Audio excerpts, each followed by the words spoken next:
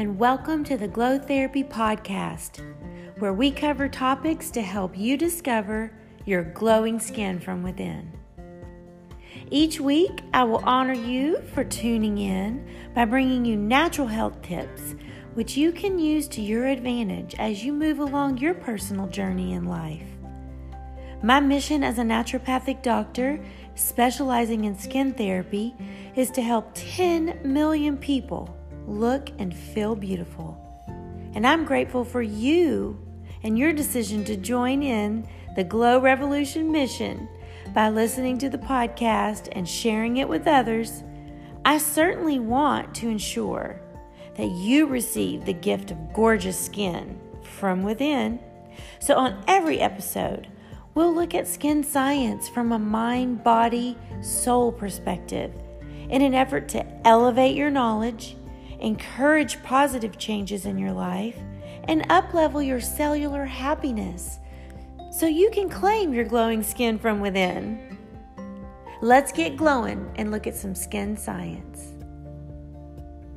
Today's Fun Fact Friday, and our topic is going to be skin formation, how it's made. Skin is our friend. It cools us, it warms us, it holds us all together, making us waterproof. It's miraculous. Yet we take it for granted, demand so much from it without really spending quality time getting to know it and understanding its purpose and humble beginnings. Take a quick look at your hand. Notice the color and texture. See the curves and the line definitions. It's a work of art. Look a little deeper and see the beautiful blues floating beneath the surface. And just imagine the underlying sea of activity happening in there. All for you. For today's Glow Therapy lesson, we'll dive down deep, taking a look into your skin and discover a few pearls of wisdom as to how the manufacturing system of the body works to produce what we see on the surface, your skin. Skin histology is where we'll start. The skin basically has three really important components that we need to discuss. The epidermis, which is considered the outer skin, and it's composed of 5 layers.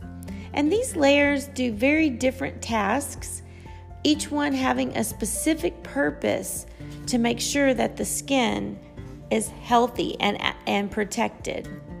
The first layer is the stratum corneum, which is the very top layer that we see.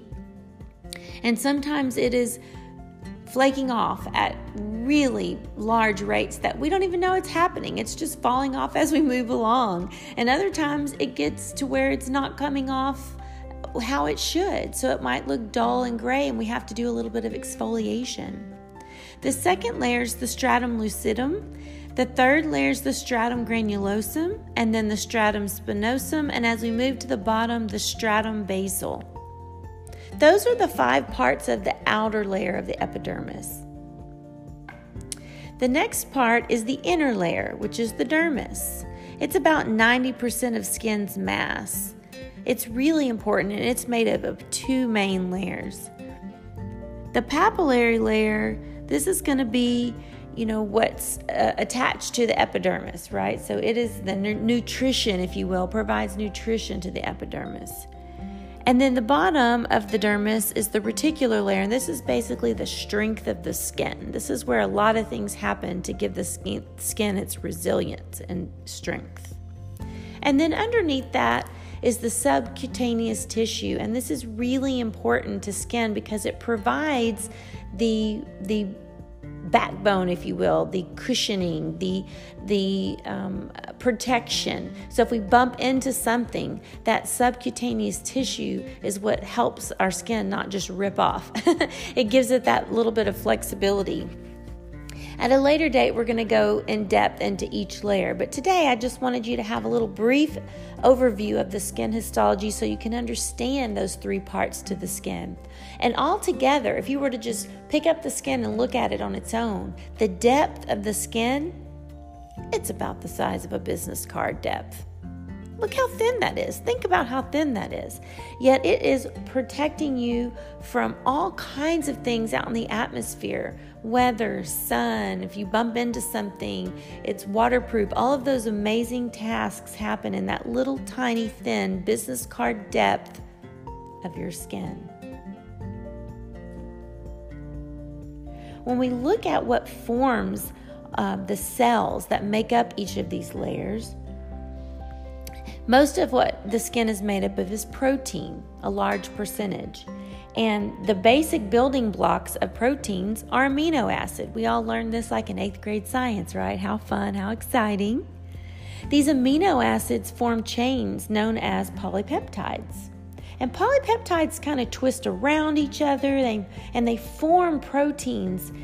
The skin is like a manufacturing system. It manufactures these proteins, and they're known as keratins, and keratinocytes is what the cells are. They produce and create formations and arrangement known as the keratinocytes that are able to be hardened. Yeah, they're hard, so that's part of what makes it so resilient and strong. Well, at the bottom, when we talked about being at the dermis and the basal layer, the bottom, these keratinocytes are full of water, and they're nice and they're plump and they're beautiful, and they're doing all kinds of cellular activity, dividing and mitosis, making new cells, moving up along the way. As they go up and as they get closer to the atmosphere, to the water, to the air, to the cold, to the heat, exposed to elements, things like that, they start to get smaller and become flatter as they move up, since they don't have as much water. As they continue to harden and lose water and move up, they are considered corneocytes, and they get almost rough and tough, I guess, as they move up. And the way that they're bonded together, you could almost think of it as in the mind's eye as like a brick wall. So you have the keratinocytes. They're nice and large, and they're held together by a desmosome, which would be like the connection, the brick and mortar. That would be the mortar part that holds them together.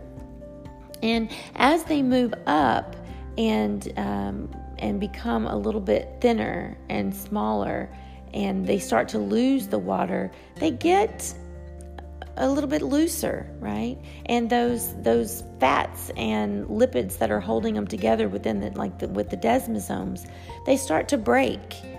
And eventually we have what's called desquamation. And desquamation just basically means shedding of the skin. And you ask, well, why does this happen? If the skin's so amazing, why doesn't it just stay on us? Well, it continuously rebuilds itself. It's smarter than us. It knows that if it just left, the body knows if it just left that one layer, as they deteriorate, they wouldn't be strong enough to protect us. So it continuously makes more keratinocytes rising up to the top. As they become corneocytes, flattened and dried out, our body sheds those off and makes new beautiful cells. And this is the amazing process that creates your lovely skin, which is waterproof and provides that outer protection for your body. Together, this intricate system is known as the integument, and it's considered the largest organ of the body. Let's appreciate it. Let's be gentle with it. And let's make sure that you recognize its importance in your overall health. So it's almost time for the weekend. Let's use this gift of time to rest and relax, hydrate our body, which in turn hydrates our skin.